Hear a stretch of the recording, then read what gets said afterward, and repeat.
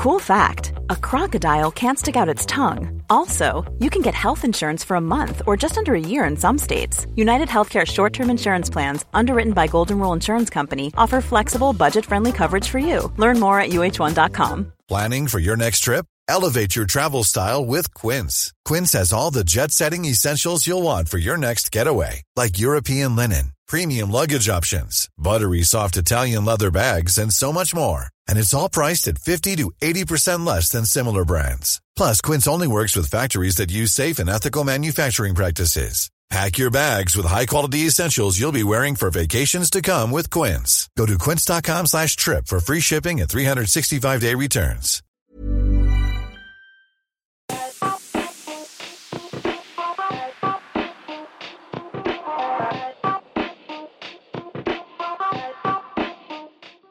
Hello and welcome to the Watford Buzz podcast. Matt Messiano here and Jordan Weimer with me as well. And we also have a newcomer to the show. You may be familiar with his regular Twitter space chats. It's Charlie Zazera. Welcome, Charlie. Hi, Matthew. Hi, Jordan. Thanks for having me on. Firstly, thanking you for doing the Twitter space chats and asking how you kind of got started with it. Yeah, all a creation out of lockdown, really. There was a period of time when we couldn't go to games, and it was just to fill that void, really. I jumped on Clubhouse. Really liked the idea of connecting with like-minded people, sort of wanted to speak to Watford fans, and there seemed to be an appetite for it. And since then, I've been encouraged to continue doing them, and it's been great. Love speaking to different fans, love the different interesting interactions, the different points of view. We spoke to Danny Webber a couple of weeks ago, and we're looking to try and speak to other ex-players and people connected to the club. So thank you for you two for coming on and speaking. Yeah, it's great. I really enjoy it. And you've had some big names as well. Danny Webber, you mentioned. You've also had some big journalists on as well. You know, Adam Leventhal's brilliant when he comes on. He's really open with his time. And there's loads of great people who come on. Everyone's got that same passion and desire for Watford. So you feel on that level playing field. So it's really enjoyable. I remember we talked with Marvin Sordell. Was that on Clubhouse or Spaces? I can't even remember now. Yeah, I think that was Clubhouse back in the day. It feels back in the day. But it feels Marvin, like back in the day. Yeah, he was a good guest. He's a nice guy. And how good was he when he burst onto the scene for Watford? I thought we had a real player in our hands. Yeah. Let's start off then by chatting about the first of two games that we're going to cover. It's always awkward for us to try and get a midweek game with our hectic schedule. So we're going to be talking about the Wolves one first, and then probably moving very swiftly on to the Saints one, because I'm sure that's the one that we most likely want to talk about more. But that game, it was, you know how usually I'm quite upbeat when it comes to the podcast, and I try and bring a bit of positivity, but I found it very difficult to be positive. In fact, I was watching a stream of that game. After the third goal went in, I just shut the laptop. I couldn't watch the rest of the game. I eventually, stuck it on for the second half, but I missed a good chunk of the first half after that third goal went in. I couldn't handle it. I don't know. How was you feeling, Charlie? Yeah, when that third goal went in, I was looking at the exit sign, and when you're not the designated driver, you've got to stomach it for the rest of the game. But it's really, really disappointing. It was just a complete capitulation. I actually thought we started the game pretty solid, like we were going forward. I think there was a kind of penalty offside decision. We thought we had a penalty at one point. And then after the first goal, just really, really soft, poor defending. After that, it was just like an inexcusable collapse where the players' heads just went. After that, the game was a bit of nothing. It'd be interesting to see what Jordan has to say about the stats in terms of what we did well. But I know Josh King had a chance, which he should have scored. But after that 3-0, the life was gone out of us. And another really, really disappointing game this season. Yeah, Jordan, what was your feeling of it? Yeah, I mean, there's not too much to extrapolate from that sort of game. I think it was almost a complete capitulation. And obviously the speed of the goals kind of between the 13th to 21st minute, you're conceding 3.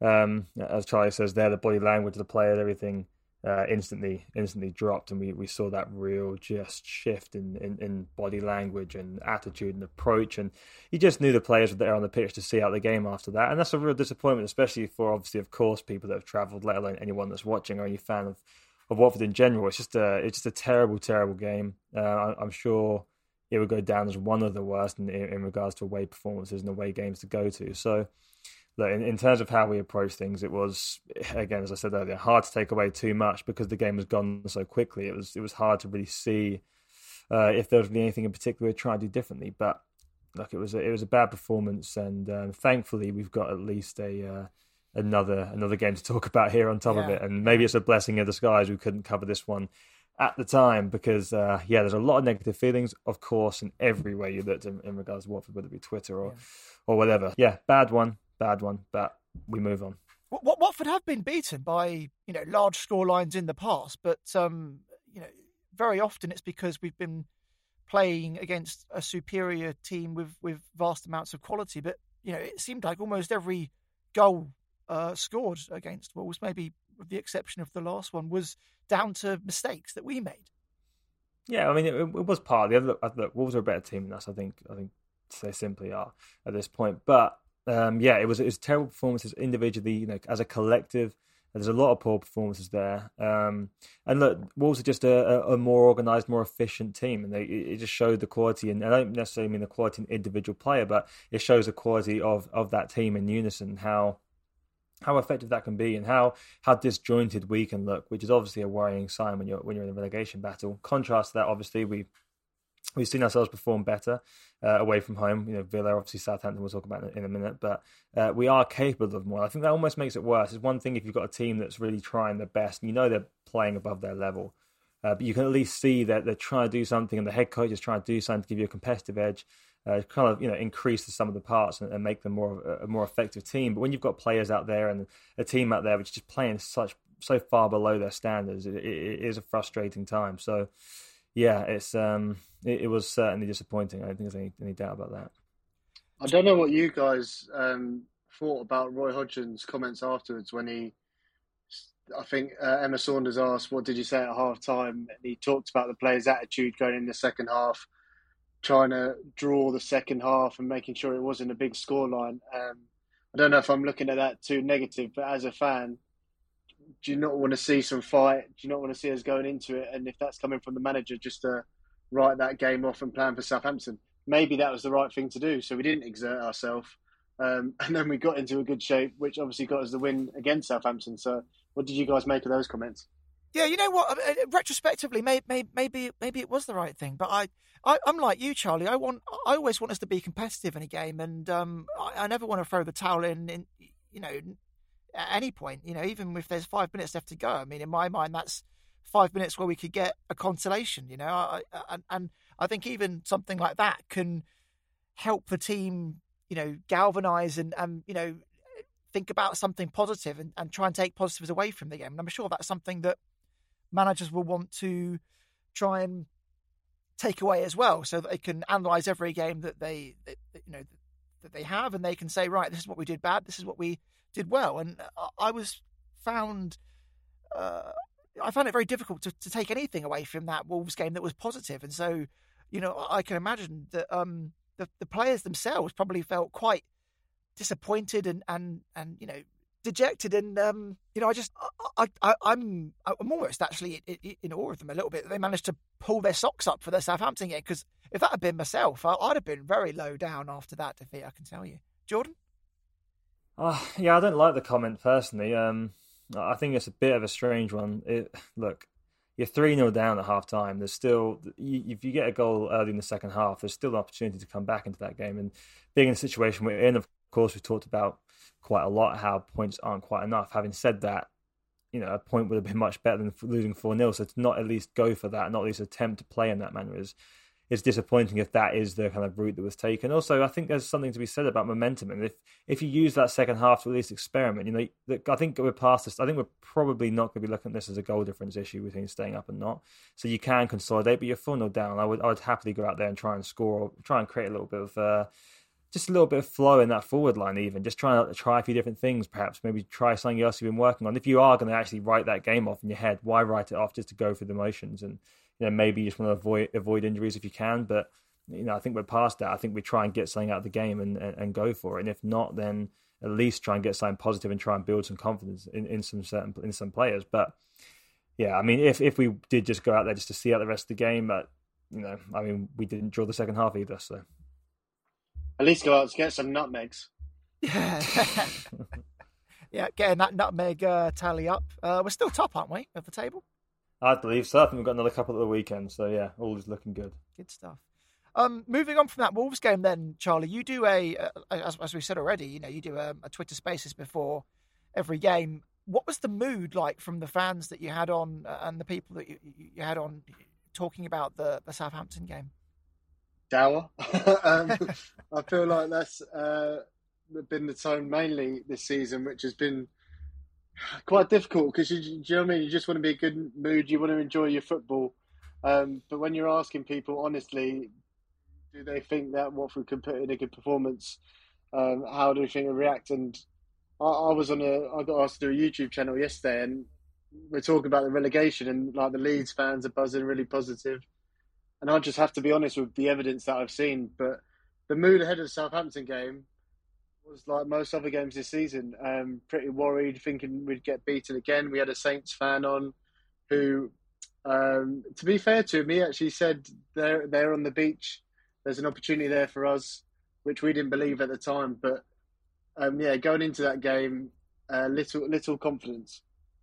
Jordan, I think I was probably about the same sort of place. I felt as though we were, after that Wolves game, it was almost confirmed in some ways that relegation is beckoning. But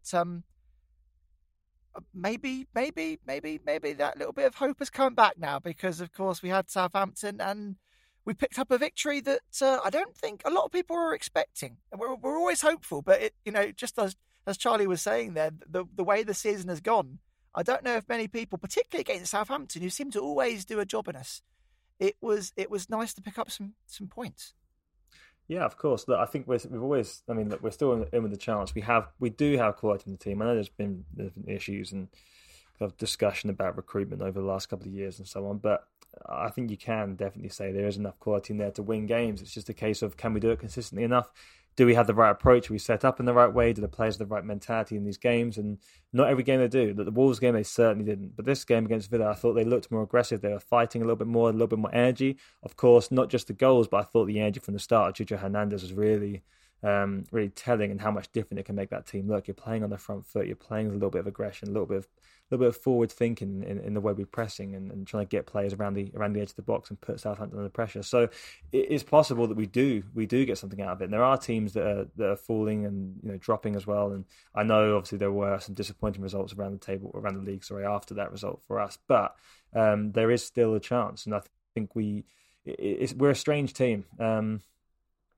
As I said, we have that individual talent to win games, to turn games around, and it's very hard to know what the team you're going to see turn up at the weekend, because it's always kind of you're flipping a coin each time. And I think obviously we couldn't see too big a contrast in the ones we saw with Wolves and Southampton back to back. Were there any tactical changes that you could see that differed from the Wolves game going into the Southampton one, Jordan? I mean, apart from what I just touched on, there was the main thing. I think Roy Hodgson's very consistent in how he approaches things. This was a little bit different in the sense that, as I said, the players were a little bit more energy, a little bit more bite.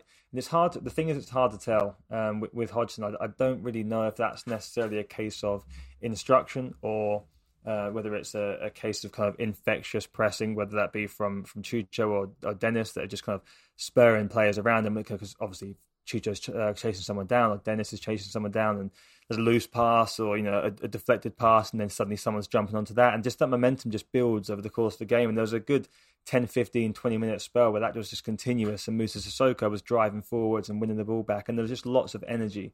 It's very difficult to tell whether that was just players or whether that was coaching or a bit of both, but that was the main thing that we saw that was different, and that was the main improvement, I think, as well. It's something that's really been lacking for us, especially when we're a team that don't want to go down. We can't afford to, because we struggle so hard to get back into games, and to have that instant quick start, I think it's important for us, and to put teams under pressure, because we've touched on before, we might lack some quality, but we do have a good team, a good group of athletes, and I think you can utilize that athleticism in a way which can help your team. And I'm not saying we should always do the same thing. We've got to manage games in certain ways. I know Roy has ways he'd like to do it, but we also do have the ability to disrupt teams, and we saw that in parts under Ranieri, but it never really kind of came through consistently. But we saw elements of that again against Southampton. I think that was the biggest change.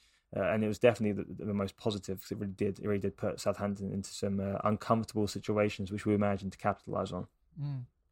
Obviously, Cucho was the star of the show. Charlie, what did you make of him?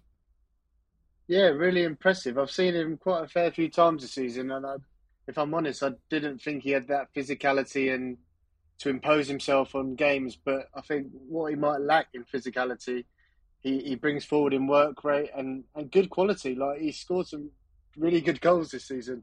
Even against Man City, that goal, that wasn't an easy chance. I've heard that apparently he's the best finisher at the club. That's what the players say in training. And if that's the case, we need people who are going to be clinical.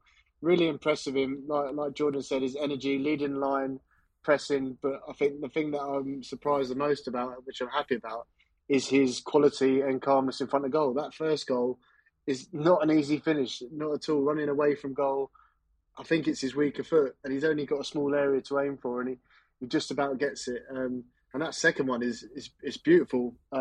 Really nice ball in from Kuchka, who deserves a mention because he was really good in the game. Yeah, and he's hit that. He could easily fling his foot at that, and that could hit the Watford fans. But he's controlled it. He's put it in an area, kept it down, and let's be honest, he's won us that game. So all aboard the Cucho Express. It seems to be really benefiting Jordan from the absence of Sarr. Yeah, I mean, just getting minutes off the pitch from the start is obviously hugely beneficial for him. But I like that. I like the way we had that front three operating. I think having the options we do in the forward areas, and you look at Hernandez, Pedro, Sarr, Dennis, King, all players that can play wide, they can play narrow in the central positions, and giving them that freedom just to kind of move around and pop up in other areas, not be so rigid. I mean, you look at the goal Cucho scored. The first goal, he's kind of coming right across. No, he's chasing down, but he's coming right across the other side of the pitch. He's starting from the right, coming to the left.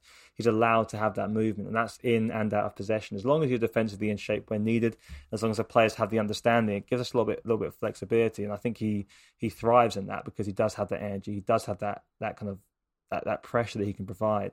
And then on the ball, of course, he can be dynamic. He can be a little bit wasteful in possession. I think sometimes he kind of likes to cut in, especially when he's playing on the left. He'll often cut in and have that kind of hybrid cross shot towards goal that you see quite often. But I think on the right, it was quite useful, just the way he would run with the ball, travel with the ball, and just close down the opposition. Because once he gets into the box, as we said, he's dangerous. And he's also, I kind of discussed this a little bit during the game, but he's someone that gives you the opportunity to have shots and have attempts on goal from awkward positions. He's again another athlete who's able to kind of manipulate his body and work shots that other players wouldn't be able to get accurately on target. And he's someone that can give us new avenues towards goal, which is something we should always be looking for. And the two finishes that we saw from that game, I had to ask if anyone else could do that. You're probably just going to say that Cucho's the best option because he is one of those guys that can do that. We've seen him attempt it a few times. We've seen some acrobatic goals from him previously, and I think he is a weapon to be used. And I'm sure we'll see him now quite heavily between now and the end of the season. And he seems like he's got a real lovely affinity with the fans. They love him, and he enjoys playing for them. He also has a friendship, or at least it seems like, with João Pedro. Those two seem to enjoy playing with each other as well, and it's nice to see that on the pitch, Charlie. Yeah, just so nice to see Watford players smiling, and that transcends to the fans. But I think Cucho's got that South American flair, that passion for the game, where you can tell, like, obviously he's been on loan for 4 years before he came to us. But he's come in, he's worked hard. He hasn't played a lot, but whenever he has come on, he's one of those players that you can never deny puts in a shift, which is great to see. And as for João Pedro, I think we're so close to seeing something special from him. I think there was a moment in the second half when he beat their right back and he chipped it over someone, and I thought, could he volley it in like Gazaresque? I think he's such a good player, and I would just love to see him have more and more minutes, because I think at any moment he could do something special. And if we can keep hold of him next season, whether in the Championship or the Premier League, I think that would be a massive deal. And seeing them two together, two young lads enjoying their football and linking up pretty well, I think it's good to see. Yeah. A number of players had a good game on Sunday. You mentioned already Kuchka. I thought he had one of his better games for Watford. I probably would say I think he should be scoring at least one of those attempts that he had. But to be fair, he put in a great cross for Cucho's second, and he had a all round decent game. I also want to highlight Cabaselli as well, who hasn't featured a lot, obviously because of injury, but he had a pretty solid game, Jordan. Yeah, he did pretty well. I think I hate to say it, you're always expecting some moment from Cabaselli that kind of puts you in the awkward position, but he defended well. He can be a very adequate defender, and obviously it was difficult for him coming in to that sort of game, and I thought he handled himself pretty well for the most part. He definitely didn't have any real costly errors. Defending from the centre back position, I thought was overall pretty good. Was you surprised the change was made, given that Cathcart seems to be fairly fit and available? Yeah, I mean, I'm guessing there's probably some issue. I wouldn't be surprised if it's purely down to select choice. I think Cathcart's someone that we felt is most likely to be included when possible, but there is some element. I mean, you can't really call them like to like. They're quite different players, but I'd imagine there'd probably be some level of fitness issue there. That'd be my guess. I might be completely wrong. Maybe Roy just saw enough in training and thought he wanted to give him a go and thought he would do that. But just knowing how Roy normally operates, I wouldn't say you've seen enough wrong from Cathcart to change that. Although perhaps it's also a reactionary move from the Wolves game. So not entirely sure, to be honest with you. When he came on against Wolves, he came in at right back, and he did a pretty good job. He was pretty solid. So I don't know if that was Roy rewarding him for his hard work in training and a good performance. Yeah, I mean, if there are defensive injury worries, then it's good news that Nicholas Nkulu played an under-23 game today. Perhaps he could be in contention, especially after this break that we've got now coming up for the Liverpool fixture. Yeah, that'd be a handy one to have. I think he was quite promising in the performances we saw from him. And I think a lot felt that he would be one of the starting centre backs the remainder of the season should he be available. So that would obviously be quite a big boost to have him back and actually ready to play after this break, I think. Still a shame that Serralta isn't really getting a look in though. I mean, it doesn't seem like he's had a fair crack at the whip under Roy, does he? Yeah, well, he's not been fancied, does he, by a couple now? So it's interesting. It's unfortunate. I think we all felt pretty confident that he was going to be the defender you kind of built around. I mean, going up in the season we got promoted, it was the same every week once he started playing. It was Siriata plus whoever. Really, really disappointed. I thought at the end of last season he could be a player who could be looking to move on from us and we could be getting a big bit of money for him, looking at the profile of the player. He's a Chile international. Every time in last season, I thought it was a massive reason that we had the best defensive record, joint best defensive championship record ever. He's not getting fancied. You don't know if it's an attitude problem. He started against Wolves, didn't he?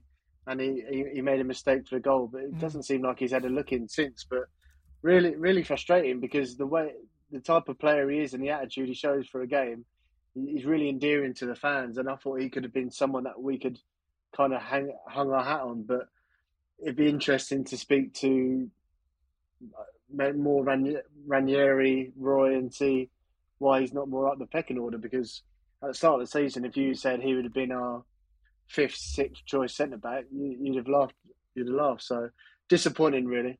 Yeah, wasn't fancied by Ivic either, was he? It was Munoz who liked him, but currently out of the frame at the minute. Looking at the table, results have gone our way, which has kind of helped our hope be renewed a little bit after that positive Southampton performance and importantly the 3 points. And when you look at the fixtures that are still to come, if we ignore Liverpool for a second, we've got some massive games against those teams that are right down the bottom where with us, like Leeds, Burnley, and Everton to come, as well as Brentford as well, who I suppose you'd have to say are a bit further up, but still definitely one of those teams that we should be highlighting. I think, even though technically it's not in our own hands because of the place where we are and the games in hand that some teams have on us, it still kind of is in our own hands in a way. Do you know what I'm saying? Yeah, I mean, it's still close enough that if we win enough games, we're going to be within a shout of staying up. That's the ultimate thing to be looking at. And as you said, there's teams around us that we still got to play. We do still have to play. I believe we still have to play all 3 of the top 3 currently. That is one issue, obviously. But apart from that, we do have some favourable fixtures in terms of us picking up points. So I think as long as we keep showing that we are capable of getting some results, there's always that possibility. I just keep ourselves in the race. And I kind of feel like it was a similar situation the last time we got relegated too. We always felt like we were then we kept slipping up, but somehow we were still in the shout to stay up, and it went down to the last day, didn't it? So as long as we keep trying to kind of turning up these games, getting some unexpected points, getting some wins, then yeah, we've got a chance of staying up still, and unbelievably so, we do actually have that chance. How are you feeling about survival, Charlie? Where are you at the minute? I'm still scarred from that Norwich game at home. The big build up. Yeah. If we won that, we would have been clear of the relegation zone. I think if you the lose Palace game and the Wolves game, I mean they're all. For me, it was the Norwich game that was the real kicker. The big build up. We would have had a big bit of daylight between us and I think 17th or 18th. And we're talking about, everyone from outside of Watford is talking about our home fixtures that we've got left: Leeds, Brentford, Burnley, Everton, which on paper looks good, but I've been to 12 games this season and I haven't seen us win once. No.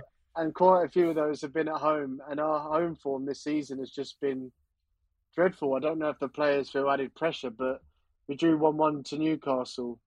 We lost 1-0 to Southampton. West Ham got battered 4-1. Norwich 3-0. Brighton, Wolves. That's my fear, is that I've seen this group of players just not put in a solid performance when we've need to at Vicarage Road, and we can't. There's no way you're going to stay up by scraping away results here and there, unfortunately. But who knows? It's football. We need that confidence. It's a real shame that we've got Liverpool next, but all we need is a good performance at Liverpool. If we had a good performance and we come away from it without getting battered 5 or 6-0, I think there'll be positivity. And then that Leeds game is absolutely massive. I mean, one thing that I would have preferred in our running is if we had more teams like Southampton who are on the beach, your Crystal Palaces, teams like that. And I think that might have helped us where they might have not have put the work rate in.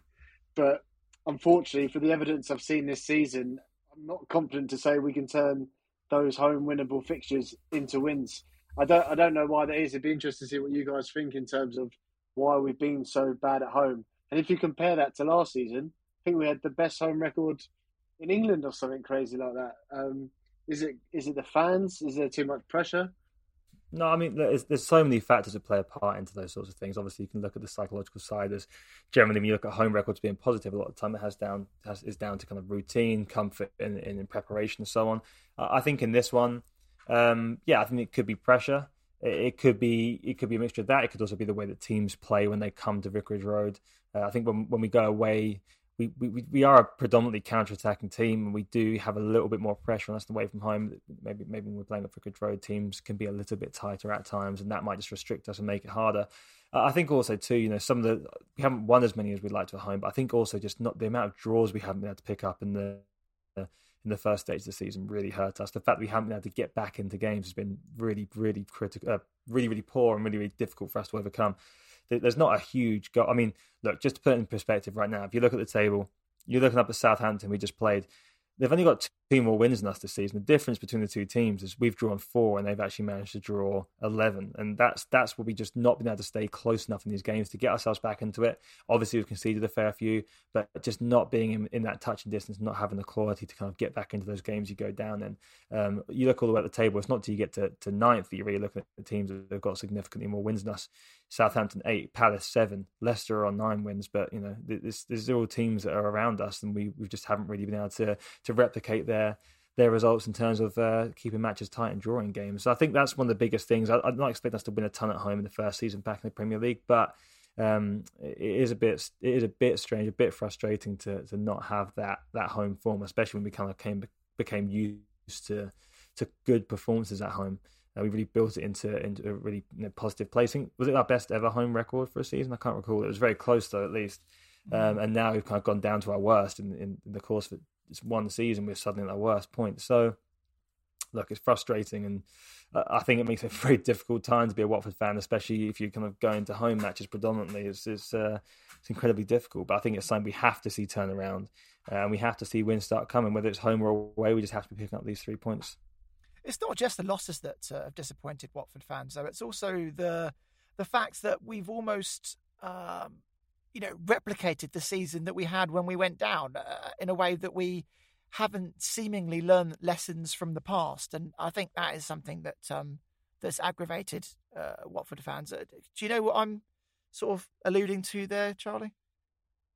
Absolutely. When you look at the season we went down, and you look at the managers, even the profile of managers, it looks like exactly the same. Yeah. It's crazy, and that would just suggest that no, the owners haven't learned their lessons. I mean, personally, I think the big issue with us and the reason we haven't been as good as we could have been has been the head coach decisions. I might be in a minority, but I actually think our recruitment, it might not be, the success rate might not be as high as it needs to be. But I think getting players like Dennis, Cucho, João Pedro, Kamara, Samir, I think solid enough. I think our recruitment's one of our USPs, really. I just think the head coach decisions have continued to be bad, and it's just destabilizes us. Like Jordan said about the contrast of being one of the best teams at home to be one of the worst teams at home, that's similar to we were defensively one of the best teams last season, and we didn't really score many goals, did we? There was a lot of 1-0s and edging games out. This season, complete opposite, where we're conceding loads of goals. We're scoring quite a few goals, but we're still conceding loads. So I think that just becomes with the lack of consistency within the club, whether that's the head coach, the constant changing. But I think those home games, is the disappointing things have just been the damp squib that they've been, where the game looks over, there's no fight, there's no energy. I think the Chelsea game was the last one. I know we lost, but we actually showed a bit of fight in that game, and I think on another day we could have even won. But there's so many games that have just been burnt where our attitude and our application has just not been good enough. Chelsea and Man City comes to mind for me. Yeah, we were decent at Man City. Probably our best performance against Man City in recent times, and it's just frustrating to see that same team look kind of so far off from that just a few months later. Yeah, it's not been great, has it? But we knew it'd be hard. We knew it'd be hard. It's a huge step, the Premier League from the Championship. But I think everyone felt as though we would be, I don't know, more ready for it, just based on the fact that we'd had that experience previously. The words that came out from Scott Duxbury were positive, and we were able to sort of get behind it and go, yeah, no, you're right, we've made mistakes, but we're going to go into this one and approach it in a very different way. But it just doesn't seem as though that's occurred. I mean, one of his statements that keeps getting thrown back at him is, of course, that the fact that we were going to try and look towards younger players, but it didn't seem as though that was what happened with the recruitment, did it? No, it's gone back to a much more similar approach to what we've seen previously. You're kind of looking for value in some more senior veterans, and just trying to find these players that are in favourable contract situations we can pick up and hopefully get some little bit of added value. We obviously have a couple of outliers there with Loser. We paid a little bit of a fee for, but yeah, it's tough. And I understand there's also kind of lots of elements to work with there, and having to fight against the kind of COVID market as well. So that's one thing, but like it's just it's a difficult one to quantify in kind of one conversation. There's so many aspects to it, but there are definitely things that we need to see improve for sure. Having said that, though, from a recruitment point of view, you have to look at Dennis as being, a masterstroke to bring somebody in, of that quality for such a low fee, and potentially, in terms of a balance sheet, they might have ended up, coming away and saying we've had a great recruitment because we've been able to make a decent profit. This is all speculative, of course, based on what we think may happen. But I mean, it would be hard to disagree with the fact that Dennis has made himself a much more than a £3 or £4 million player now. Yeah, I just think you have to review if you're looking at recruitment in a team sport like that, so you're looking at the overall impact, positive and negative. If you focus on one player, as positive as he's been, I don't think any team in the league has relied on one player more for goal involvement than we have with Dennis. So clearly he's been extremely useful for us and crucial to any positive we've had this season. But you still have to identify the negatives and the misses too. They still kind of go against you as well, as much as Dennis goes for you. We need to see kind of how the recruitment on the whole has impacted the team in a positive and negative way. And whilst Dennis has done a great job for us and has continued to do so throughout the course of the season, there have still been some drawbacks we have to kind of take into consideration and assess as a team and work out kind of what went wrong and how we can do better going forwards. And just hoping that the team is open enough, the communication's there to really be able to analyse these things properly and then really break down and see how they can do better next season and just going forward in general, because we need to change approach a little bit. We need to consolidate a little bit more and try and work out a more. Well, it's hard because you're never going to hit on everyone, but you just have to have more of a route in terms of our recruitment rather than the kind of slightly scattered approach we've had recently. He's also been the main source of our nutmegs as well. I mean, I don't want to lose him just on the basis that I like being king of the world in nutmegs. It bumps the value a little bit, it does. Yeah. If you're looking for plump lips that last, you need to know about Juvederm lip fillers. With Juvederm Volbella XC and Juvederm Ultra XC, your lip look, whether it's subtle or bold, can last up to 1 full year with optimal treatment and no additional maintenance. Find a licensed specialist and see if it's right for you at Juvederm.com today. That's JUVEDERM.com. Add fullness to lips in adults over 21 with Juvederm Volbella XC or Juvederm Ultra XC. Do not use if you have severe allergies or a history of severe allergic reactions, or if you're allergic to lidocaine or the proteins used in Juvederm. Tell your doctor if you have a history of scarring or taking medicines that decrease the body's immune response or that can prolong bleeding. Common side effects include injection site redness, swelling, pain, tenderness, firmness, lumps, bumps, bruising, discoloration, or itching. As with all fillers, there's a rare risk of unintentional injection into a blood vessel, which can cause vision abnormalities, blindness, stroke, temporary scabs, or scarring. For full, important safety information, visit Juvederm.com. I'm Sandra, and I'm just the professional your small business was looking for. But you didn't hire me because you didn't use LinkedIn Jobs. LinkedIn has professionals you can't find anywhere else, including those who aren't actively looking for a new job, but might be open to the perfect role, like me. In a given month, over 70% of LinkedIn users don't visit other leading job sites. So if you're not looking on LinkedIn, you'll miss out on great candidates like Sandra. Start hiring professionals like a professional. Post your free job on linkedin.com/people today. Planning for your next trip? Elevate your travel style with Quince. Quince has all the jet-setting essentials you'll want for your next getaway, like European linen, premium luggage options, buttery soft Italian leather bags, and so much more. And is all priced at 50 to 80% less than similar brands. Plus, Quince only works with factories that use safe and ethical manufacturing practices. Pack your bags with high-quality essentials you'll be wearing for vacations to come with Quince. Go to quince.com/pack for free shipping and 365-day returns. Hey there, it's Michelle Norris. I'm host of a podcast called Your Mama's Kitchen. When I travel, I'm usually looking for a way to find a taste of home when I'm not at home. And one of the things I love to do when I am at home is entertain. And Airbnb allows me to do that. When I was in California recently, I rented a house that had a great kitchen. And when we were sitting around the table, we were all thinking, we're in someone else's house. Someone could be in all of our homes as well. If you have a home, but you're not always at home, you have an Airbnb. Your home might be worth more than you think. Find out how much at airbnb.com/host. All right, then let's move on to some questions now. And the first one comes from a fan of the show, Dorota, who is asking, perhaps a bit tongue-in-cheek, if Cucho is progressing at this rate, when will he become the next Messi? Now, I know what she's saying. She's basically saying, you know, Cucho is becoming ever more increasingly important to us.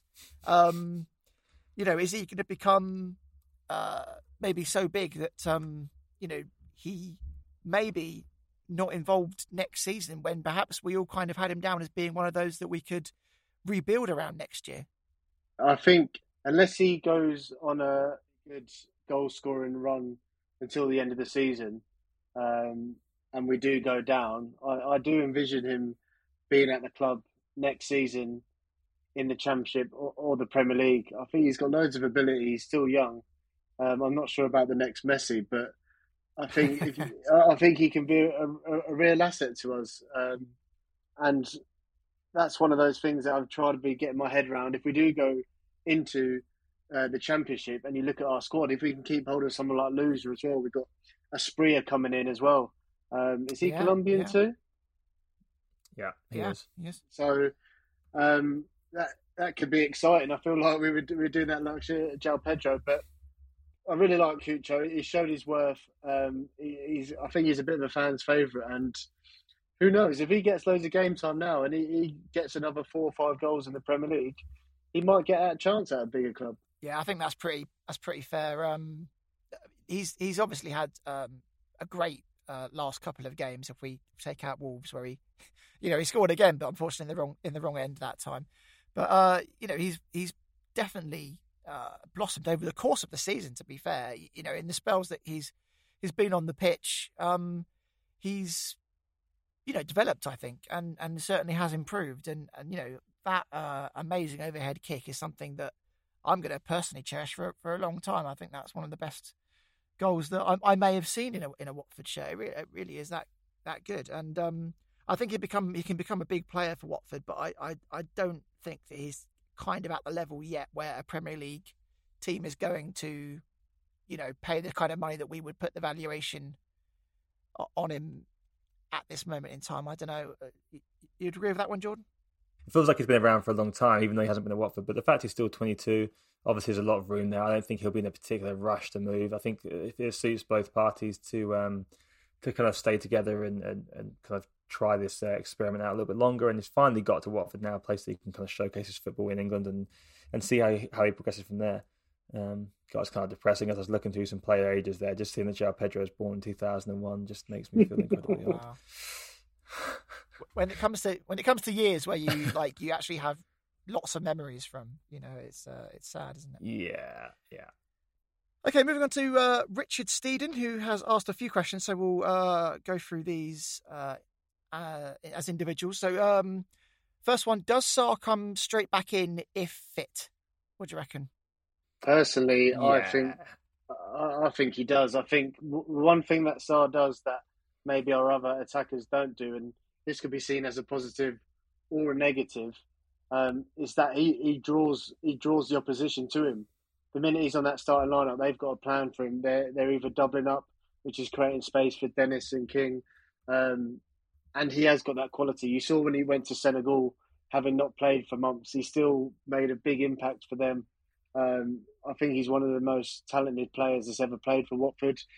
It's another question, have we got the best out of him? I'm not too sure, but I think he's got that quality. I think he scares opposition, and I think he's got to play when fit. Yeah, definitely for me as well. He's amazing, isn't he? He's been I'd say out of form for a few games, and that's been disappointing. But when he's on it, he's unplayable, isn't he? I mean, the pace he possesses is unreal, and he certainly is a leading light who should be straight back into the team as soon as he's available. The second question from Richard is, how good will Cucho be in the Championship? We've kind of already mentioned this, but I guess if he does manage to stay with us in the Championship, which we think is quite likely if we do go down, I think he's only going up in one direction, isn't he, guys? I think it's just more exposure, more time playing, similar to what we saw with João Pedro. I think it would just allow him to develop a little bit more, try a different type of football, different kind of pace in terms of fixtures, and just experiment with something different. I think the fact that he'll be starting most likely, or at least be playing more minutes, would be beneficial for him. And it's an incredibly tough league to play in. I don't just mean physically; I mean from every standpoint. It's a tough challenge. So I think it would do him a lot of favours. Brilliant. And then third question from him is, longer term, what is the point of our under-23 and academy setup? If we're not going for Category 1 status, should we not abandon the whole thing? Jordan, I'll throw this one straight to yourself.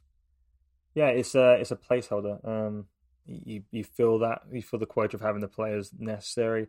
Every now and then you might catch a bit of a gem there, but most of the time it's to have a view of some players that might have some potential.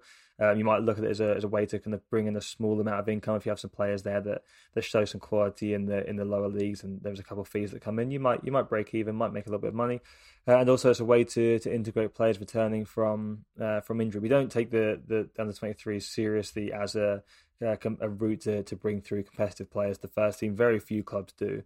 And teams that do that, as you say, are looking more for Category 1 status, and often are moving away from the under-23 league kind of structure and finding other avenues, because unfortunately it's not a competitive standard. I have spent a fair amount of time in my life going to under-23 games for various reasons, and it can be a real mixed bag in terms of quality and competition. It's often not the best. So I think that the fact that we're staying away from the 23 system, Premier League, is not necessarily a negative thing. It's all kind of based on how what else we do to progress from there. But as I said, it's not currently a main focus of the club to invest in youth and try and bring players through the academy. Also, when Watford do get exciting talent through the doors, other clubs are aware of that, and they poach them, don't they? I mean, just look at Jadon Sancho. Yeah, but you're limited in the types of contracts you can sign these kids to, so they've always got the chance of expiring and moving on. It's one of the difficulties where, this is why you have that trickle-down loan effect where players sign for a bigger club and then they get loaned down the table because they can't instantly go to these lower league teams as much. Well, they can, but obviously there's less security in doing so. It's much safer to get signed by the bigger teams, get a bigger signing-on bonus, and then have a little bit more security. It's just the way it's going to be until things change. But as you said, you can't invest too much into the assets at that age because you are so limited on what you can tie them down to contractually. And they've always had the opportunity to move on to a situation which suits them better. And they have to think about themselves from that individual standpoint. And that's just the way it happens. So you are seeing more and more clubs move away from that model. It's disappointing though, isn't it? I mean, we all want a homegrown player to come through so we can sing, he's one of our own and get the kind of emotions that we got when the likes of Sean Murray played, for example, feeling like this is someone that we've brought through the academy and we've been able to, showcase him now. I mean, I suppose we've got the possibility that maybe Joseph Hungbo could potentially be that next one, but it's going to be very few and far between, isn't it? Just because the gap in quality there between the first team and the under-23s. I think this might be one of the downsides of the Pozzo ownership. Obviously, they have not got the money that maybe a Manchester City or a Chelsea, well, maybe not Chelsea now, but Manchester City would have, who can put resources into the academy, put a foundation to produce players like City have done with Foden, McAtee, little David Silvers. Obviously, Pozzos don't have that resource, and they're concentrating on trying to make us a Premier League team, which is fair enough, and we've enjoyed the success of that for the last 6-7 years. So it's a real shame. It was great when Sean Murray burst onto the scene and was banging in free kicks. I think that's one thing that we're going to have to stomach, that where we are, especially location, any talent that we produce are going to be snapped up by a Chelsea, or I know Manchester City signed one of our left backs, Tom Galvez, recently. So it's a real shame. I just think that's something that we're going to have to swallow as Watford fans. Yeah. To be fair though, we do it as well though, don't we? We take players from smaller clubs, and we can't be woe is us, because we do exactly the same thing but just on a different level, don't we? It happens at every single level. It's the way things are. There's very few teams now that nurture and develop their own youth players through to their first team. There's a couple of examples. You mentioned Phil Foden at City there, but you look at any of these teams, even the bigger teams, Man City, Chelsea. A lot of these clubs are picking up these players from other teams' academies and just doing it a little bit of a more premature stage rather than taking them from the club themselves at a senior level. So, as you said there, Matt, everyone does it. It's just kind of it's just the way the game is, and the system's not going to change for a little while yet. So you just kind of have to make the most of it whilst you can, really. Okay, that was a good question. Thank you very much, Richard, for all of those. Let's move on to a question from Hanson Ho now, another friend of the show. He says, who will finish 17th and how many points will they get? Ooh, good question. That is a good question. I mean, I don't know. My gut feeling, unfortunately, is that Everton have got enough quality that they are going to get some home wins and they'll be the team finishing 17th. They're on a massive downwards trajectory at the moment and a lot of people are tipping them to be relegated. But when I look through that team of Dominic Calvert-Lewin, Richarlison, Decore, who we obviously know, I think, and that Goodison, if they start seeing some positivity, they're all still behind Frank Lampard. Unfortunately, I think Everton are just gonna sneak it. I'm trying to think of points, but I'm not too sure. They've got 3 games in hand, don't they, as well? Yeah, they've got 3 games in hand. I wouldn't want to put a points tally on it, but unfortunately, my gut is telling me that Everton will be 17th. Under 40 points though for 17th? Oh, 100%. It's going to be, yeah. It's going to be a low. It's going to be a low one this season. Yeah, 36, 38, something like that. Yeah. What's the lowest total? I know you might know anyone knows off the top of their head, but what is the lowest points total of a surviving team in the Premier League? Does anyone know? One thing that was really interesting, which I saw this week, I don't know if you guys know Matt Furness from the Analyst, up to the Analyst. He did a graph comparing the points tally from Roy Hodgson's season at Fulham when he went in after the same amount of games, and we currently have more points than Fulham did, and they stayed up at that point. I think they went on a run and won four out of their last 6 or something mad like that. But if Roy Hodgson, if his theories take a bit more time and we're going to see a bit more of the Hodgson ball that we've been hearing about, maybe, just maybe, we could get over the line. All right, I'm going to say Watford have finished 17th and we'll have 37 points. There you go. There's the optimist answer for you there. For those of you who still have some hope. I think my hope was broken after Wolves, but it's been rekindled a little bit after Southampton. That's what it's like as a Watford fan, isn't it? It's up and down. You have to believe, otherwise, why tune in to watch it, right? Yeah. So it's just to cut in there, it was West Brom with 34 points at the lowest ever tally to survive. That was their great escape season in, I think it was 04-05. Yeah, 04-05. So yeah, 34 points, so 12 points more. Interestingly, Hansen agrees with you, Charlie. He says Everton, he doesn't think they're as bad as they are currently playing, and he thinks that they will finish in the low 40s. So that's interesting. Right, another question. This one from Matt Gom. Even though we've been terrible, is it the most edge of your seat season we've had in years? Just when you think we've hit rock bottom, there's a result that gives us slight hope. I know exactly what you're talking about, Matt. I know exactly what you're talking about. Charlie? I'm not too sure edge of my seat has been how I describe the season. Tense, I think, would be the word. I can't remember a game, even against Man United when we won 4-1. That was tense. They scored early in the second half and we scored 2 late goals. I can't remember many games where we've done the job and we were seeing the game out perfectly. I've been impressed actually defensively against Villa and Southampton when we have stood up against, do you know what I mean, some quality opposition and had to sort of fight to keep those goals out. I would say edge of the seat. I would say tense, but I think one thing that would be great if we can stay in touch. Let's have a look at our last couple of games towards the end of the season. I don't think it's that favourable. We've got Palace away, Leicester and Chelsea. I think we're gonna need a bit of a gap before we get into those games. But I would be shocked, considering how we've played this season, if we're still in touch for the last game. We've done well considering our performances. Nice. Next one then. This one from Peter Elson. We kind of mentioned this already, but we'll ask the question: will Nkulu ever play for Watford again? Yeah, I think he will. I think the fact that he's coming back and he's been integrated back into that under 23 setup, making an appearance and kind of rebuilding that fitness, testing out the injury and make sure he's up to speed. I think he will be in the team. And I think there's a good chance that we see him favoured at some point before the end of the season as a partner alongside most likely Samir. I'm not too sure. I haven't seen enough of him. He was really good against Arsenal. That was one of the questions I was keen to hear from you guys. Who are our best? Who would be the starting centre backs? But I'm just not convinced by any of them. Even Samir, sometimes he has a great game. Old Trafford, I was there at Old Trafford. He was really, really good.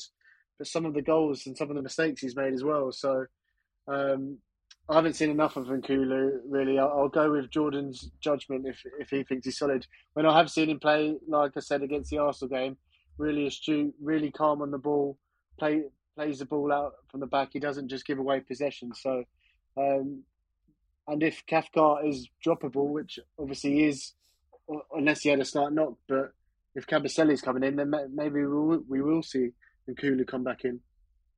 Yeah, we haven't mentioned Truce Dekong either. He's fit again, right? Yeah, I believe he's available.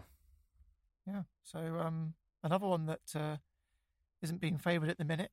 In terms of injury news, we're also we believe I think Peter Otibo is available again. Is that right? Yeah, he made a substitute appearance, didn't he? It was against Wolves. He came on. Yeah, he did. I've tried so hard to forget. Yeah, I mean, well, that's good news, isn't it? I mean, we all quite liked him before he picked up that injury. Yeah, I think it's definitely good to have him back, and it's just another option for us in a situation we need all the options we can have at our disposal. So positive. Nice. There's one more question that we've got, which we probably won't be able to answer today, but I wanted to ask it anyway so that we basically name Chetchipol because you sent in a decent question, which I think we'll put on a future pod. But the question was, what would your Pozzo-era British, African and South American versus rest of the world 11s look like? And who would win that match? I would probably need to do some research before I even could answer that one. Get the pen and paper out, be creative, get the formation. Yeah, that'd make for a good podcast, that. Yeah, put a pin in that. Maybe we'll address that on the upcoming podcast. We'll include that as a little bit more time to think about it, rather than hearing us stutter and decide on the off the cuff. So definitely. Any other questions that you guys had, or that you got in, or that you wanted asked, or anything you wanted to mention? I did get one in actually from Mark asking opinions on Emmanuel Dennis. Is he the real deal or is he not? This is an interesting one actually. I do think it's one worth discussing. Obviously, we've seen lots of output from Dennis, lots of positives. We've also seen some negatives too. He's definitely a little bit of a diamond in the rough. There's still some refining to be done there, and it'd be interesting to see. I personally am. I'm not entirely sure. There's still something which feels very not off. I'm not convinced that he has the quality talent level that someone like Ismail Assar does. I think he's a very good player. But it's hard to judge these players in this purple patch of form and really kind of have a good understanding. I think he plays in such an unorthodox manner too. It's sometimes hard to assess that sort of player as well. The way he operates is a little bit different. So I can see why people have that opinion. I think it's still a situation where you kind of have to reserve judgment, really. Obviously, he's done so well for us this season. You don't want to be harsh on him and say that he's a fraud or anything like that. But he's certainly someone which will take a little bit more watching to get a better understanding of what kind of real ceiling he has, I think, as a player. Yeah, he's obviously going for a bit of a, patch that sometimes strikers go through at the minute, where he's not been able to grab a goal. But we've seen already this season what kind of a player he is. He's got dynamism and he knows how to finish, and he's impressed me this season. I can't deny.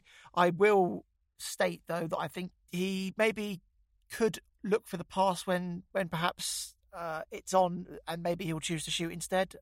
I don't know what a better way of describing that is, but his decision making needs to improve. There we go. His decision making needs to improve. Thanks, Charlie. No worries. Do you want to come in as well? What was your opinion? I love Emmanuel Dennis just because I think he's box office. From the start of the season when we signed him, I said this guy is going to be fun. I've done a thread on Twitter every time he's done something mad. I think he's a bit of a confidence player. Some of the finishes he's pulled out this season, I think, has been really surprising. I didn't think he had that quality, but he is inconsistent. I don't think he's been great for a while. Making some poor decisions. I think he's missed some good chances as well, especially one against Brighton where he hit the crossbar. but I love him because I think he's so entertaining. I think if we can get 20, 30 million from him, from signing him for 3 million, I think that would be a good bit of business. And he's given us a lot of times cheering and some fun this season. So, yeah, I love Emmanuel Dennis. Cool. Great answer there, Charlie. Thanks very much. I think we're going to wrap that up now. There's no more reviews to bring you. If you would like to review the show, though, and we do love reviews and we will read them out on the show, please head to the podcast section of Apple Podcasts and you can put a 1, 2, 3, 4 or 5-star review, and you can write a little comment as well about why you think the show is great. You can also join us on Patreon as well if you would like to listen to the show without any adverts. And there's a bit of extra content there as well, which we occasionally put up. So we'd very much love you to join us there. Charlie, I'd like to thank you very much for coming on and subbing in for Tom. He must have been gardening today, I imagine. No, it's been great. Thanks for having me on. I really appreciate it. Hopefully speak to you guys soon, and hopefully we can be reacting to more Watford wins and see what happens at the end of the season. Yeah, I'm not sure if we'll get one against Liverpool, but I live in hope. 1999. That's right. Tommy Mooney, bring it back. Yeah, no, good point. And I like that reference because I thought you were going to go for the home games that we had in the Premier League seasons not so long ago. But you're right. Yeah, 99. Yeah, that was a great one, wasn't it? Jordan, thank you once again for joining us as well. It's always lovely to have you here. Yeah, thanks for having me again. And also, Matt, you say there's no reviews. You did actually get an in-person review, didn't you, at the game last week? I think Matt was spotted as the celebrity that he's now become through podcast fame, and you actually had an interaction with the fan in the flesh. So we will give a shout out to the person that called out Matt. And if you do see Matt at Vicarage Road or in the away end at some time, please go out to him and say hello and let him know what a good job he does on the show. And yeah, he's always appreciating hearing from you guys, as we all are. Yeah, I mean, I don't know about celebs. You give him a signature or just a little conversation? Sign the shirt. Yeah, that's right. Yeah. Selfie. Actually, that's something we should. If you can get your shirt signed by Matt, that's the next task. That's a free. I don't know. We can give away some sort of subscription to Patreon or something if you can get a signed shirt by Matt. That's the goal. That's the goal. Want to see it? I'll give them away. Just let. No, I know you're giving away, but I want to see. I want someone to actually have the. I want someone to be willing to have your signature on their shirt. I don't know if anyone would want that. I'd have to pay them to do it. Well, that's it. Let's find out. I want to see it. First person with the signed Matt Messi on their shirt wins. Let's go. All right, good stuff. Well, if you want one of those, you can get in touch. I'm sure my no, it's got to be at the game. It's got to be in person. Man. They can't contact you. They've got to find you. Just carry a Sharpie the next time you go into Vicarage Road. All right, okay, I'll do it. All right then. Well, thanks guys. We've enjoyed it. We'll be back after the Liverpool game to comment on hopefully a positive result. But you know. We can come away from here with a little bit more hope maybe after that dreadful Wolves performance, because we've got 3 points on the board and we've got some big games still left to play. It's certainly not over yet. Go on yours. Bye-bye.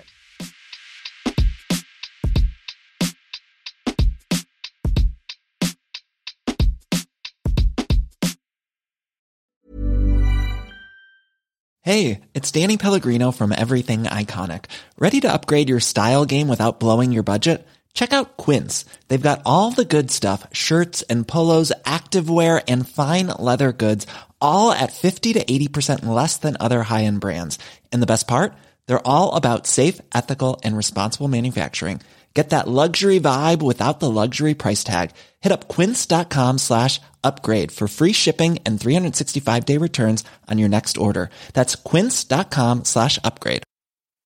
Hi, I'm Daniel, founder of Pretty Litter. Cats and cat owners deserve better than any old-fashioned litter. That's why I teamed up with scientists and veterinarians to create Pretty Litter. Its innovative crystal formula has superior odor control and weighs up to 80% less than clay litter.